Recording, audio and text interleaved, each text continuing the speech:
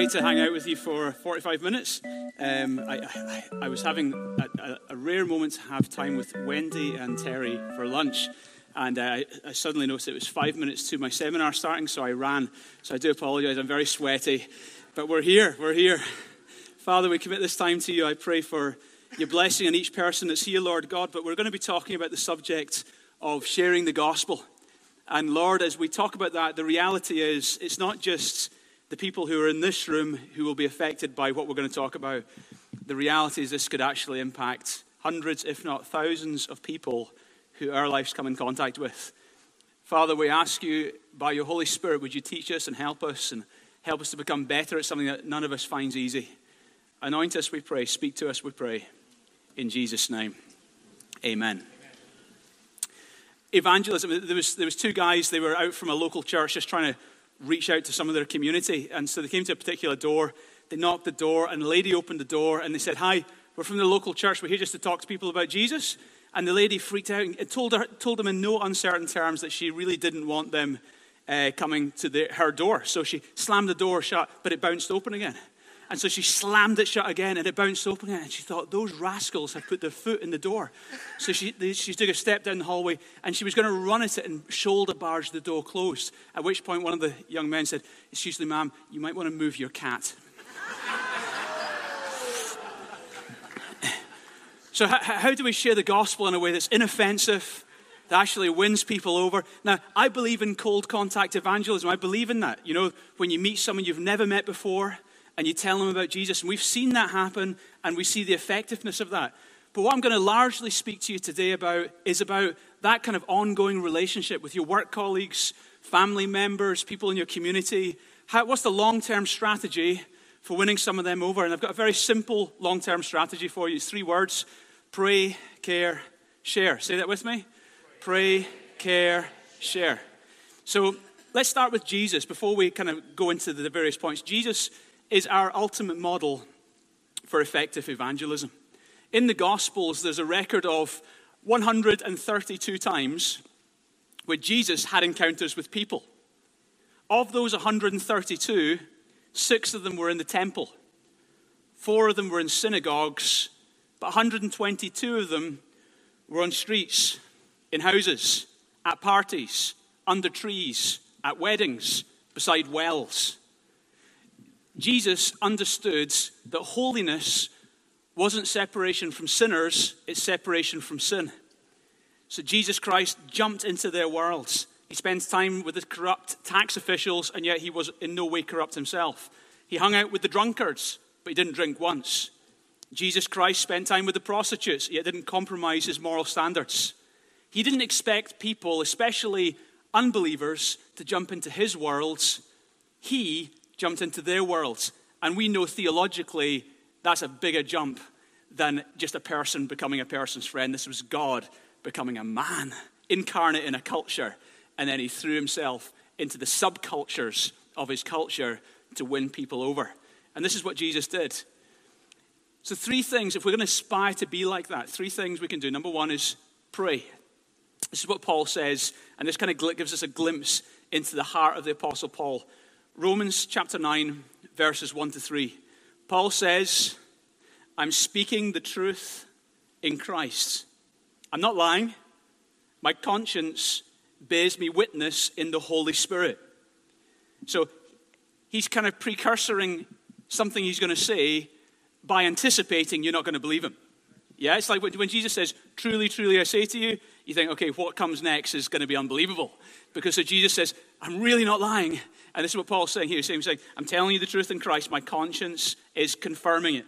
And he goes on to say, he says, "I have great sorrow and unceasing anguish in my heart, for I wish I myself were accursed and cut off from Christ for the sake of my brothers, my kinsmen, according to the flesh." Here's Paul. He's saying, I wish I was accursed and cut off from Christ. I cannot think of anything more horrendous. The idea of being accursed and cut off from Christ. So we think, okay, Paul, you're just using language to flower it up. You're just kind of using the language to make a strong point. You must be exaggerating. But he anticipates you're going to say that by saying, "I'm speaking the truth in Christ." My conscience confirms it. And I kind of think, wow, Paul, you were that gutted at the state of the unsaved that you wish you yourself could be accursed and cut off from Christ so that your kinsmen, the Jewish fellow Jews, could come to Christ. And he goes on and says, I have great sorrow and unceasing anguish in my heart. Wow, does that describe us? Does that describe how we feel about lost people? And then I kind of look at the life of Paul, and I see how, he went from place to place, relentlessly, chasing after the unsaved, facing stonings and imprisonments and persecution everywhere he went. He was relentless, one place to the next place to the next place. And I think he believed that. I actually think he ached. He had this gut feeling. He was gutted at the possibility that people weren't saved. So you've got to first of all, we've got to allow ourselves to believe what the Bible actually says about the lost state of human beings. And I know it's not comfortable to look at the realities of eternal lostness, especially if we've got people who we know who have passed away. I know it's not comfortable, but it is the truth. And when we look at these realities, you should allow your emotions to engage with those realities and, like Paul, become gutted. Almost, he says, I have unceasing anguish. Live with a constant discomfort in your life. That's okay to do that. Paul was also probably one of the most joyful people you could be around, but he also carried an ache. Don't avoid the ache. Don't pretend it's not there. Don't try and brush it off and say, oh, well, they were good people, God will accept them. No, understand the gospel. Really understand. It's not about being good or bad. There's no good people get to heaven. It's only bad people get to heaven. It's forgiven people who get to heaven. It's the gospel that saves people. And so allow yourself to live with an ache, yet be a joyful individual. So allow yourself to live with the discomfort of an ache, even if you're not an evangelist. Paul wasn't an evangelist. He was an apostle teacher. He wasn't an evangelist, yet he lived with his unceasing anguish and ache. And allow that ache to translate into prayer. The D.L. Moody, famous evangelist from a previous generation, apparently every day he prayed by name for 100 people he knew who didn't know Jesus. Every day he prayed for these 100 souls. These would be relatives, people in his community, people he grew up with that he remembered. And every day he petitioned God on their behalf for the salvation of their souls. By the time D.L. Moody died, 96 of them had come to faith. Wow. And at his funeral, as the casket was being lowered into the grounds, the last 4 repented for their sins at the funeral. Yay. You got to pray. You got to pray. So I'm not suggesting you pray for 100 names. But how about 5?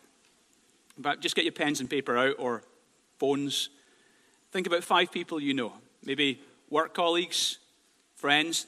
Just allow the Holy Spirit just to highlight 5 people. Just write their names down just now on a piece of paper. Write down 5 names. Just 5 names. You can refine this list afterwards. But just off the cuff, 5 names. And then my challenge to myself and to you is those 5 people, just ask God every day for them. As often as you remember them, ask God for the salvation of their soul. Pray to God for them. Tell God about your neighbors before you tell your neighbors about God. This paves the way. Prayer behind the scenes opens hearts. It's like a farmer plows the earth before they put the seed in. Prayer is one of the most effective things you can do to open up that harvest field for receptivity to hear the gospel. So petition heaven. Apart from anything, prayer brings you to the place where, I don't fully say this other than just to simply say that people who pray get more opportunities to win people to Jesus than people who don't pray. Terry Virgo this morning was speaking about how he prays in tongues all the time. I mean, we've been talking a lot about praying in tongues in this conference. And I have to say that it's almost been a fresh discovery for me in the last probably year. I've been praying in tongues more than I've ever prayed in tongues in my life. Some days it'll be hours. And I love praying in tongues. And I'm seeing more opportunities and more impact. And there is a correlation. You're praying about things you don't know about. So you're praying in line with the will of God. You're praying about things you don't even know you're praying about. So you're going to start seeing answers to prayers you didn't even know you'd prayed. How does that work? So I'm convinced that some of the miracles or the random coincidences that happen around our lives, weren't coincidences. We'd actually prayed about them. We just didn't know we'd prayed about them. We're praying about things we don't know about, so we start seeing answers to prayers we didn't even know we prayed. So start praying in tongues. Paul the Apostle did this all the time. But just be a person who's in prayer, because it's almost like coming from that place of prayer, even if you're not even praying for specific people. God will bring people across your path, and there will be a fruitfulness comes from your abiding. So pray.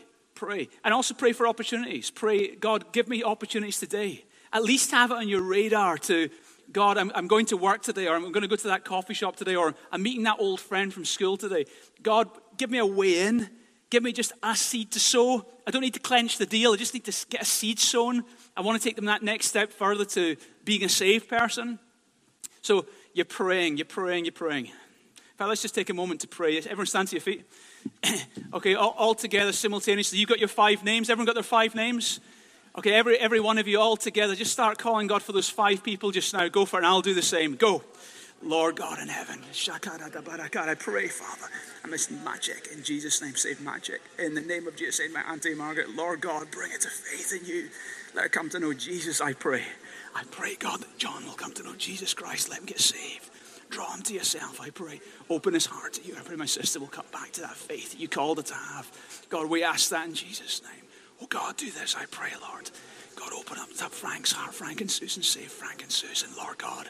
Win them over to you. Woo them, I pray, in Jesus' name. In Jesus' name. Okay, God, you've heard our prayers. You know all those names. You know their lives. You formed them in their mother's wombs.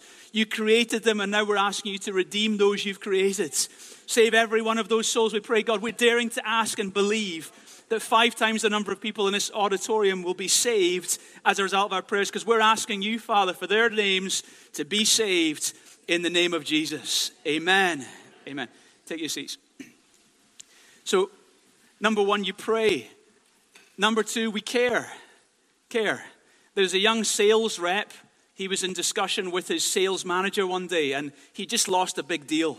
And the sales rep was lamenting to his sales manager and says, I guess it just proves that you can lead a horse to the water, but you can't make him drink. And the manager replied, son, my advice is your job is not to make him drink. Your job is to make him thirsty. Is your life making other people thirsty? So you pray for people, and then you care. You care. Doug Nichols, who was the director of Action International, in 1967, he was a missionary in India. And he was there with a deep passion to reach the Indian peoples. And he fell ill with tuberculosis. And it was highly frustrating because they had to be put into confinement in a sanitarium for many, many months as he dealt with this terrible disease. And he was frustrated because he was there as a missionary and he wanted to get out and be planting churches and sharing the gospel. But now he's finding himself of ill health. When he was there, he decided, well, I've got to make the most of this opportunity. So he took with him a pile of gospel tracts and a number of Gospel of John's in native languages, in the hope that, okay, while I'm there, I may as well make the most of the opportunity as a missionary.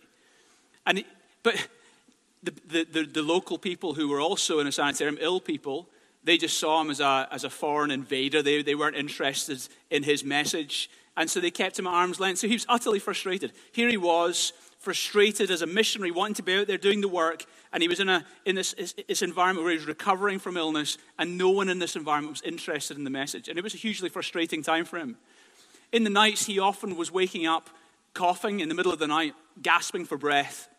And one particular night, as he woke up coughing, across the ward from him was an elderly gentleman who was very emaciated. And he could see him struggling to try and get out of his bed. And eventually, after much struggle, he gave up and slumped back into his bed with a sigh. And he tried again, but he didn't manage. He had no strength, so he slumped back into his bed. In the morning, there was a terrible, terrible stench in the ward. The old man had soiled himself in the night because he couldn't get himself to the toilet. And a number of the other patients were frustrated with him. And one of the nurses came in to clean him up and slapped him because he made this smell and this terrible mess. Anyway, the next night, and Doug Nichols saw all this, the next night, in the middle of the night, again, Doug Nichols woke up, gasping for breath himself. And again, this emaciated man across the ward from him was struggling to try and get himself out of his bed, but couldn't hold his own weight. He did this a few times and then again slumped into his bed. But Doug Nichols, even though he was fighting for strength and for his own strength, he got out of his bed and went across the ward to this old man and leant over. And I think the old guy cowered, expecting him to get into trouble. But Doug Nichols picked him up and he carried him and helped him get to the toilet. And he waited for the guy as he did the toilet. And then he carried him back to his bed and placed him back in his bed. And as he placed him down in the bed, the old man reached forward and kissed Doug Nichols on the side of the cheek. And he placed him down. Anyway, the next morning, Doug Nichols was woken up by one of the other patients bringing him a steaming hot cup of tea and pointed at the Gospels and asked for one. And all that day, people came from within the sanitarium asking for the Gospel of John's that he was distributing. Isn't that beautiful? You see, people don't care how much you know until they know how much you care. And this is the message we're carrying. God is wanting us to not only have words of love, but also do demonstrations of love. A couple of stories from my life, just in line with this. And it's such a simple thing, but it can have a profound effect. Care. Simple, but profound. I remember one day we just started the church in Edinburgh, and we were living in a flat in the city centre. We had our own little parking space outside, and I had a Mark II Volkswagen Golf, great car, and I was giving it a clean. I was giving it a wash and a wax outside in the sunshine. As I was doing this, an Indian couple who were heavily laden rucksacks and suitcases came round the corner and started walking kind of towards me. So I left the bucket and my stuff, and I went over and said, "Oh, can I help you?" Because I could see they were laboring with all this luggage.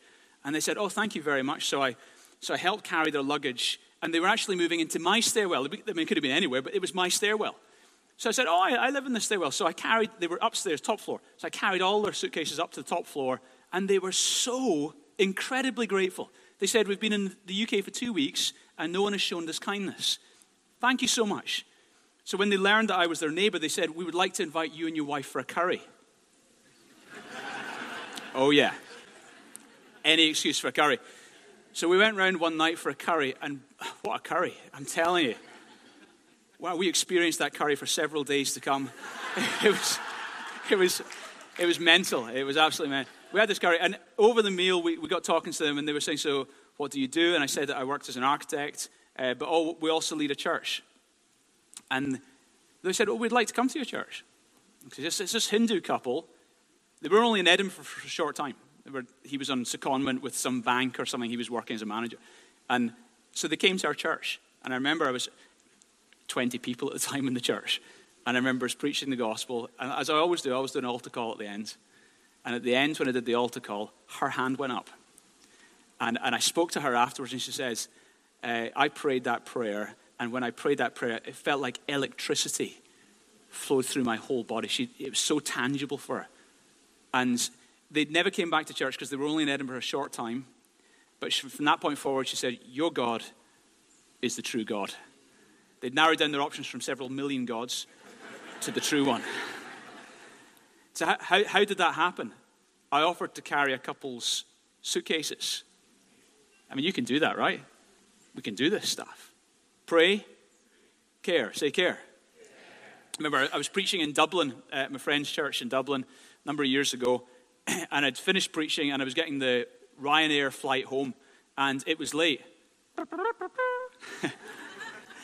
They always pride themselves on being early. Anyway, it was late. And I was waiting in a large queue. We were getting the flight back to Prestwick Airport in near Glasgow, and there was a queue of us waiting, and there was a guy standing behind me, and he said to me, tapped me on the shoulder, says, "Do you know what time the flight gets in?" And so I said the time. I think it was estimated to arrive back into Glasgow at this time. And Prestwick Airport's right outside of Glasgow. So if you're going to get from Prestwick to Glasgow, you need public transport. And he said, "Do you know what time the buses stop?" And I said, "To be honest, I'm not sure." Now, my dad was picking me up at Prestwick. So I could see he was concerned that he was going to arrive into his flight was going to come in, and there would be no public transport, so he'd be stranded. So I just said to him, "Oh, where'd you stay?" And he said, "Bishop Briggs." And I said, "Well, my dad could give you a lift home." And so he said, "You serious?" I said, "Yeah, of course, no problem. He's got space." I said, "Well, that's very kind." So anyway, he said, "So what were you doing in Dublin?" And I said, "I was preaching at my friend's church." I said, "All right." And I said, "What about you?" And he had his golf clubs there. He said, "I was playing golf." So that kind of killed the conversation right there. Not interested in golf. Anyway, we got onto the plane. It wasn't reserved seats, so you just kind of free-for-all sit anywhere. So I found my way to a seat, and 2 minutes later, he came on the plane, and he looked around, and he saw me. And he came over, and he chose to sit down beside me. And so we were just about to take off, and he said, so could I just pick up on something? You said you were speaking at your friend's church. What do you believe? I said, well, I became a believer when I was 15. I believe in Jesus, and I'm really excited about him. I love telling people about him. He said, wow.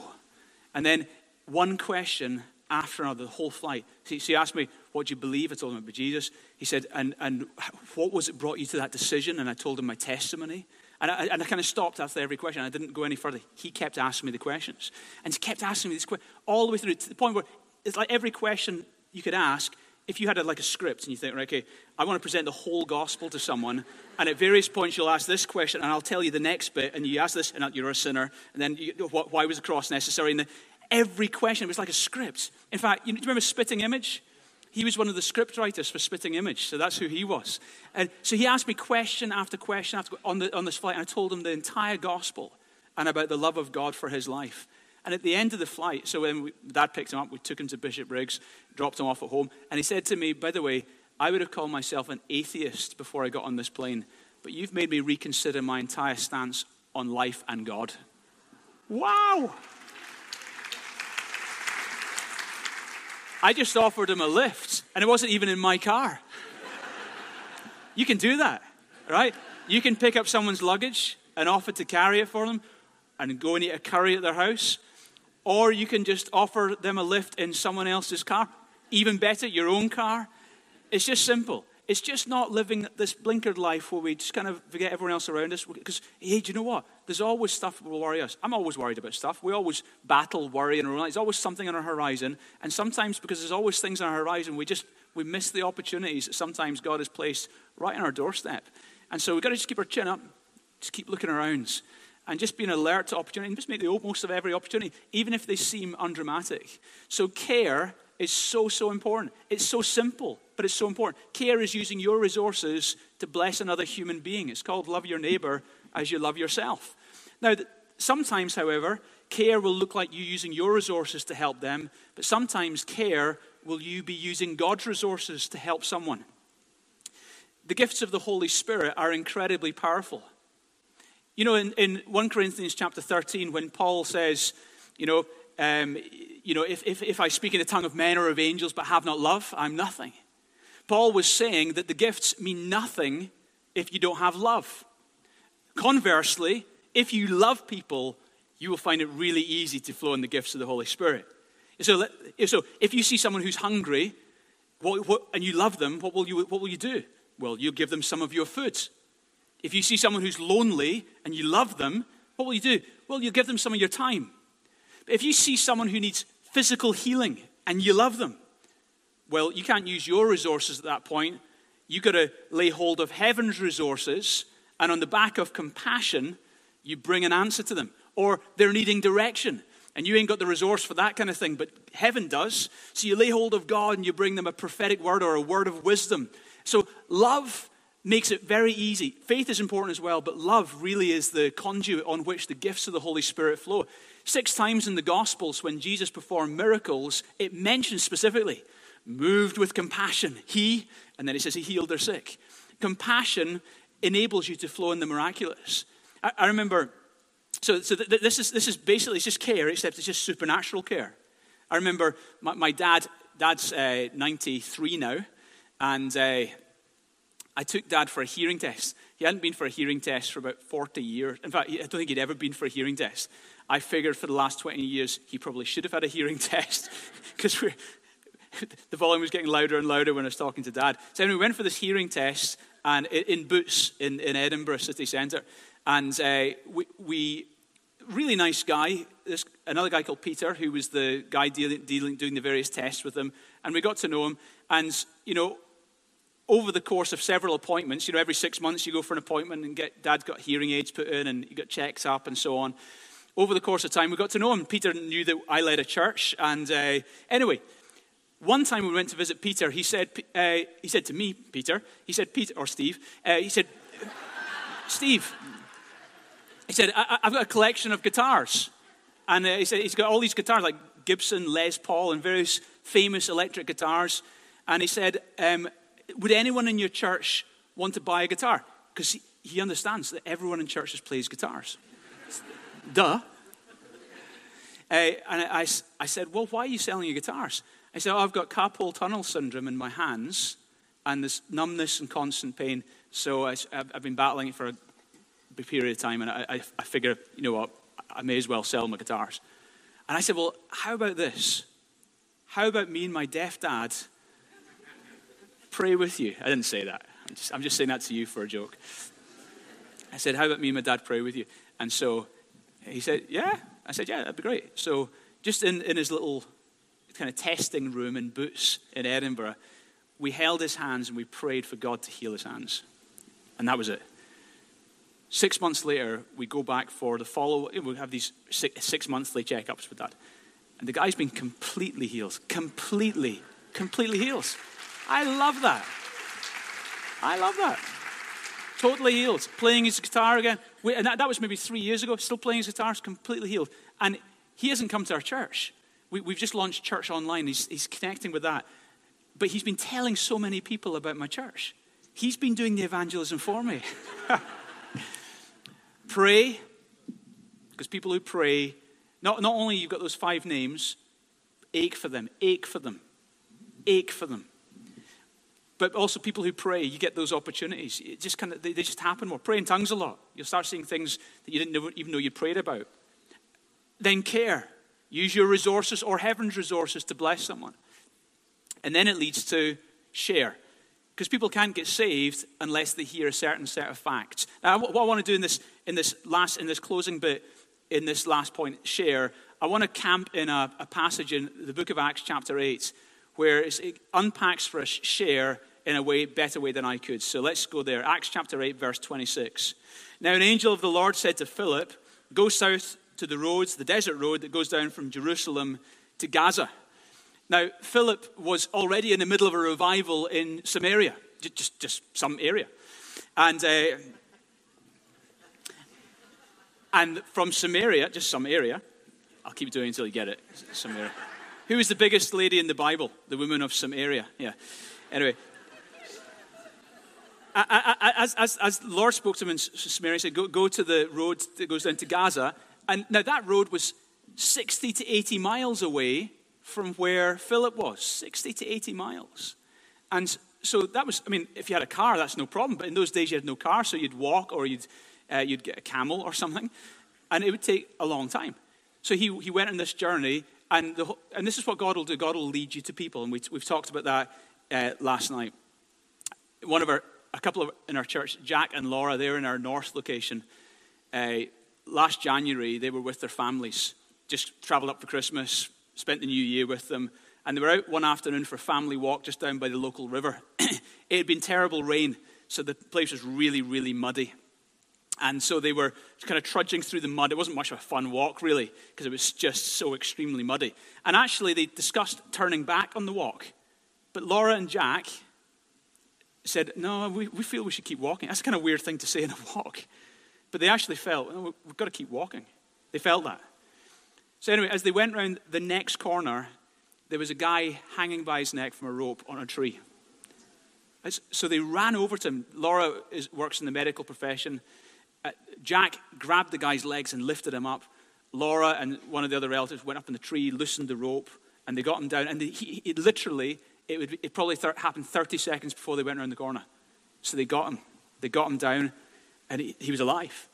Now, he was so drunk. He'd taken so much to drink before that moment. He wasn't really coherent. And also, he was a Polish chap called Kamil. His English was very broken. And he was so drunk, so they couldn't really get much of a conversation with him. But they found a suicide note with him. And so in the meantime, they phoned for the paramedics to come. And they're coming. And they tried to converse with him, but it's broken English. But they found a suicide note, so they took a note of his home address. Anyway, they take him away, and they make sure he's safe and okay. And in the meantime, Jack and Laura write a letter, which they get translated into Polish. They get a gospel in Polish and have it sent to him with this letter. And in the letter they said pretty much, we believe God put us there at the right time to save your life. God has a plan for you. And they told him about Jesus, and they included the gospel in it. Isn't that a beautiful story? They just felt, no, we've got to keep walking on this rubbish walk. They just felt, we've got to keep walking. It's the strangest thing. But the Holy Spirit will do that, just push you to go that extra mile, leading you. Let's be sensitive to those leadings. And then it says, so Philip went that journey, and it says, so he started out on his way. He met an Ethiopian eunuch, an important official in the charge of all the treasury of Candace, which means the queen of the Ethiopians. This man had gone to Jerusalem to worship, and he was on his way home sitting in the chariot reading the book of Isaiah the prophet. The Spirit told Philip, go to the chariot and stay near it.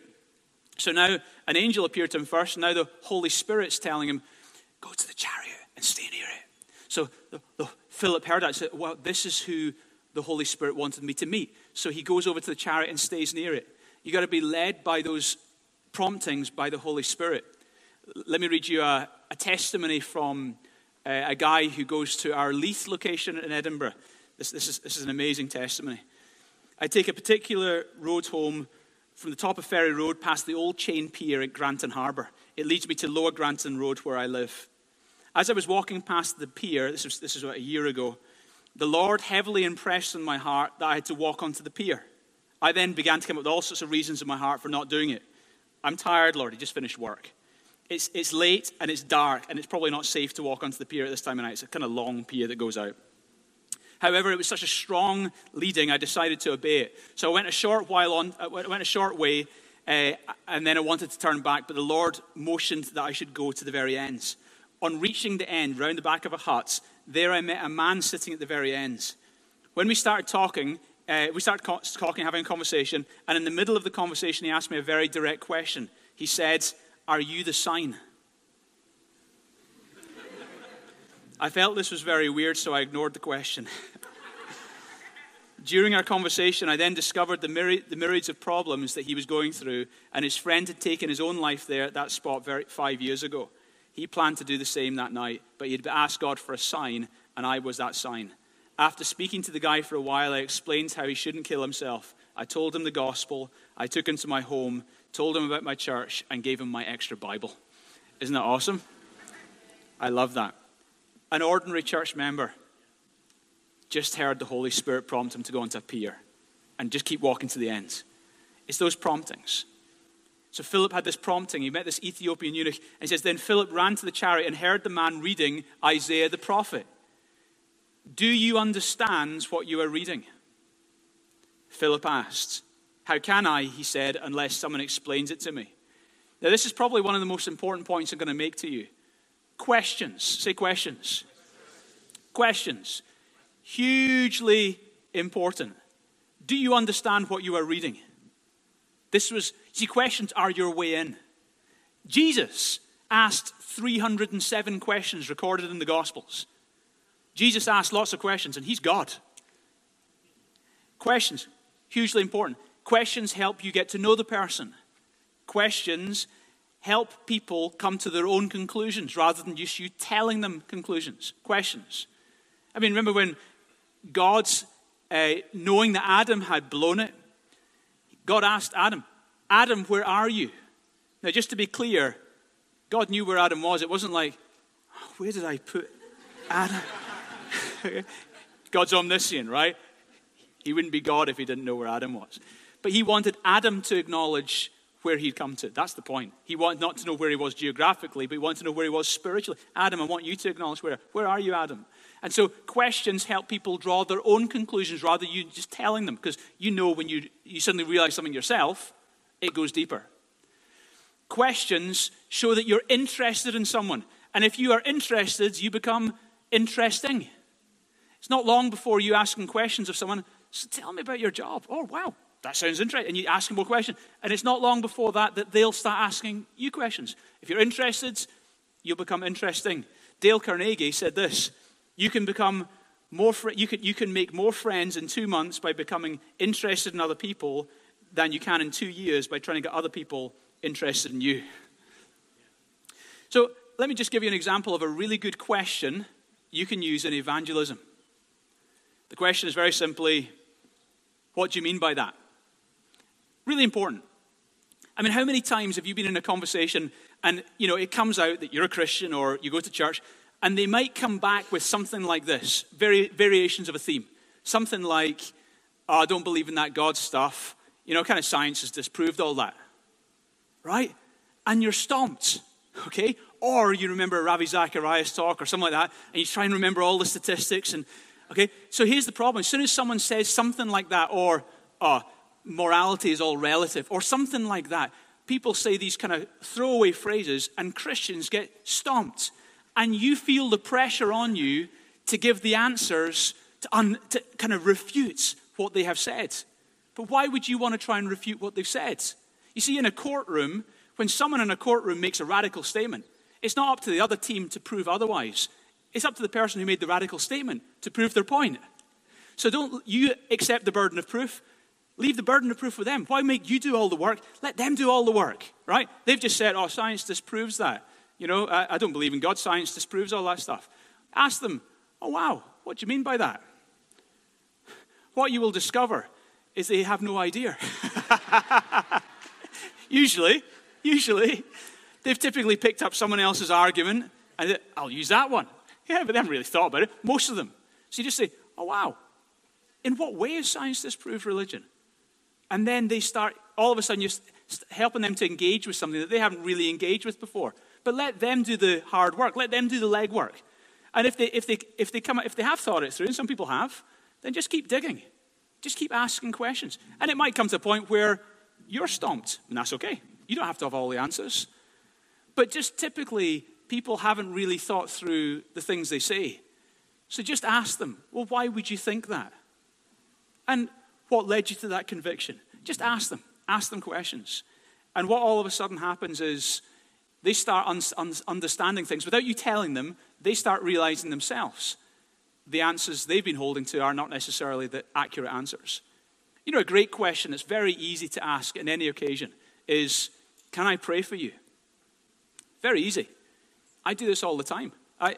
Anytime I'm in an encounter with I'm a Hearts supporter. That's the best team in Edinburgh. Hey, Dan? Me and Dan are at the games together.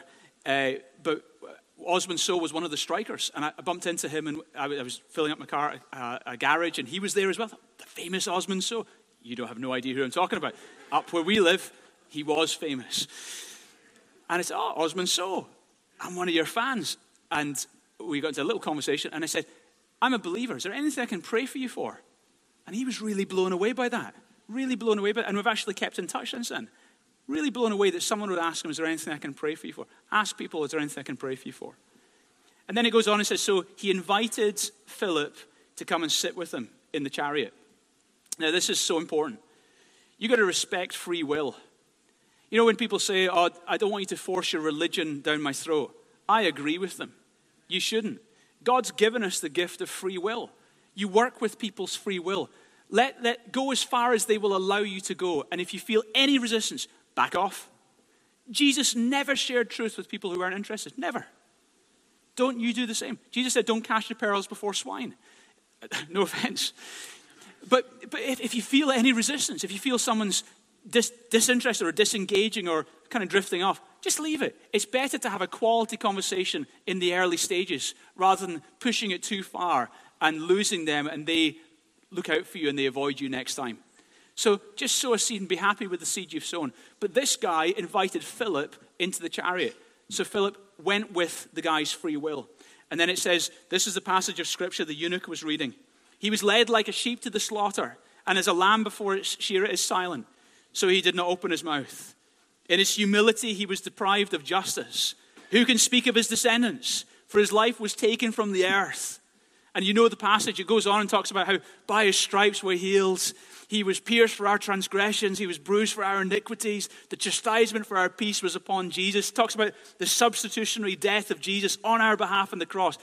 Of all passages, that was the one the guy was reading. This is a setup, okay? Total setup. And then he says, the eunuch asked Philip, please tell me, who is the prophet speaking about, himself or someone else? And then Philip, beginning with this very passage of scripture, told him about Jesus. So there comes a point where you've prayed, you've cared, now you've got to share. You've got to tell people about Jesus. And, this is the important bit. The Apostle Paul puts it this way in Romans chapter 1, verse 16, "For I am not ashamed of the gospel, because it is the power of God." The gospel, is the power of God that brings salvation to everyone who believes. You see, that seed called the gospel has power. The skill of the farmer really isn't the important thing. It's the power of the seed that the farmer plants. You get that seed out, God will do a work. There is a certain collection of phrases you will use, which, if you've done it, it will be called the gospel. And if they hear it and they believe it, they will be eternally saved. It is such an important thing. It's a good task to, probably too short for time just now, but if you had time, just sit down with someone in 30 seconds. Okay, explain the gospel to someone in just 30 seconds and see if you can just sum up as tightly as you can the essential ingredients that would be enough for someone to get saved. We've got to make sure we've got the right gospel. Let me illustrate this for you. There was a guy in an airplane, and he was sitting there comfortably, and an air hostess comes up to him and says, "Excuse me, sir, I see you're not wearing a bright yellow parachute. I have a bright yellow parachute here for you. I would like you to put it on, because soon everyone's going to be wearing bright yellow parachutes. When you put it on, you're going to feel so good about yourself. Your self-esteem will just grow. You'll think, wow, I'm confident. I'm wearing this bright yellow parachute. And soon everyone's going to be wearing bright yellow parachutes, sir. Go for it. And by the way, if there's any trouble on the plane, it will help you." And the guy thinks, cool. So he puts on the bright yellow parachute. And he thinks, oh yeah, I've got a bright yellow parachute. And he's sitting there, and he thinks, do you know what? It's a little bit uncomfy in the seat. I was more comfy without the bright yellow parachute. But it's all right. Soon everyone's going to be wearing bright yellow parachutes. I'm such a cool guy. I can make it. I'm a winner, right? So he's sitting there, and after a while, he suddenly realizes that no one else is wearing bright yellow parachutes. In fact, other people on the plane are whispering and pointing at him. Look at the guy over there wearing a bright yellow parachute. And so he suddenly becomes very self-conscious. Everyone's slagging me for wearing this bright yellow parachute. The seat was much comfier before I had a bright yellow parachute on. And after a while, he says, "Stuff this." And he takes off the bright yellow parachute. Okay, scenario number 2. The air hostess comes up to the man and says, "Hello, sir. This plane's going down. You ought to wear this bright yellow parachute. It will be a lifeline to you. And by the way, when you've got it on, you'll feel great about yourself." So what does the guy do? He puts on that bright yellow parachute.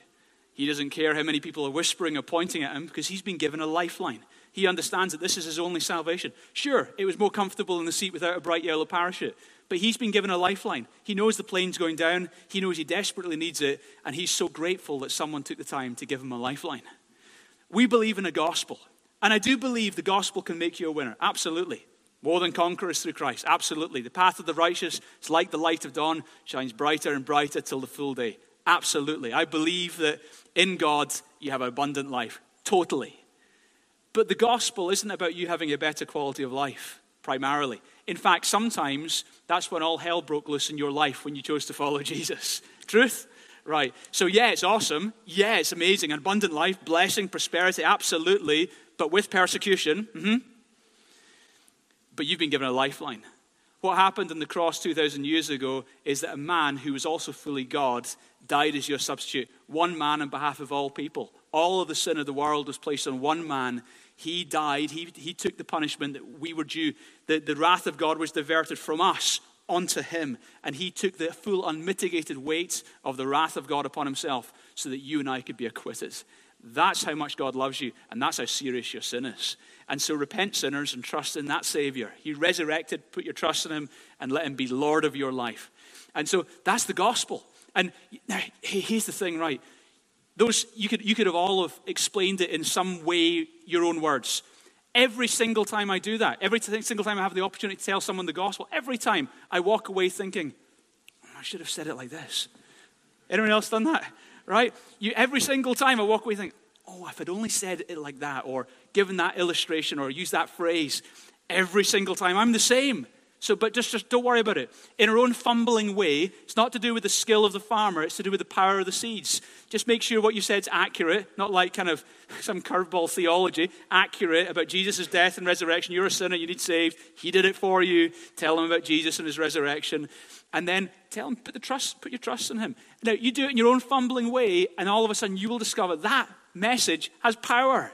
And you may sow that seed and you maybe don't see the harvest from that seed, but the truth is, God's got something to work with now. You may clench the deal. You may just sow a seed and someone else clenches the deal. But a seed has been sown. That's where the power comes from. And then it goes on in verse 36 and says, as they traveled along the road, they came to some water, and the eunuch said, look, here is some water. What can stand in the way of my being baptized? So he gave orders to stop the chariot, and then both Philip and the Ethiopian eunuch went down into the water, and Philip baptized them. When they came up out of the water, the Spirit of the Lord suddenly took Philip away. Wow. Suddenly took Philip away, so that the Ethiopian eunuch did not see him again, but he went on his way rejoicing. I mean, that's incredible. Isn't it interesting that Philip was led and he had to walk the 60 to 100 miles to the location. But then after job done, it's like kind of Star Trek moment. Bing, it just disappears. Wow, that's kind of out there, isn't it? I think God did that. I believe in a God who can do anything, right? I think God did that. But that Ethiopian eunuch went on his way rejoicing, albeit slightly freaked out. You don't think? You think, wow, this has been some afternoon. This has really been some. And what did the Ethiopian eunuch know? I think he knew enough. Here's what he knew. He knew that God knew him. I love that. A guy who was in the middle of a revival in some area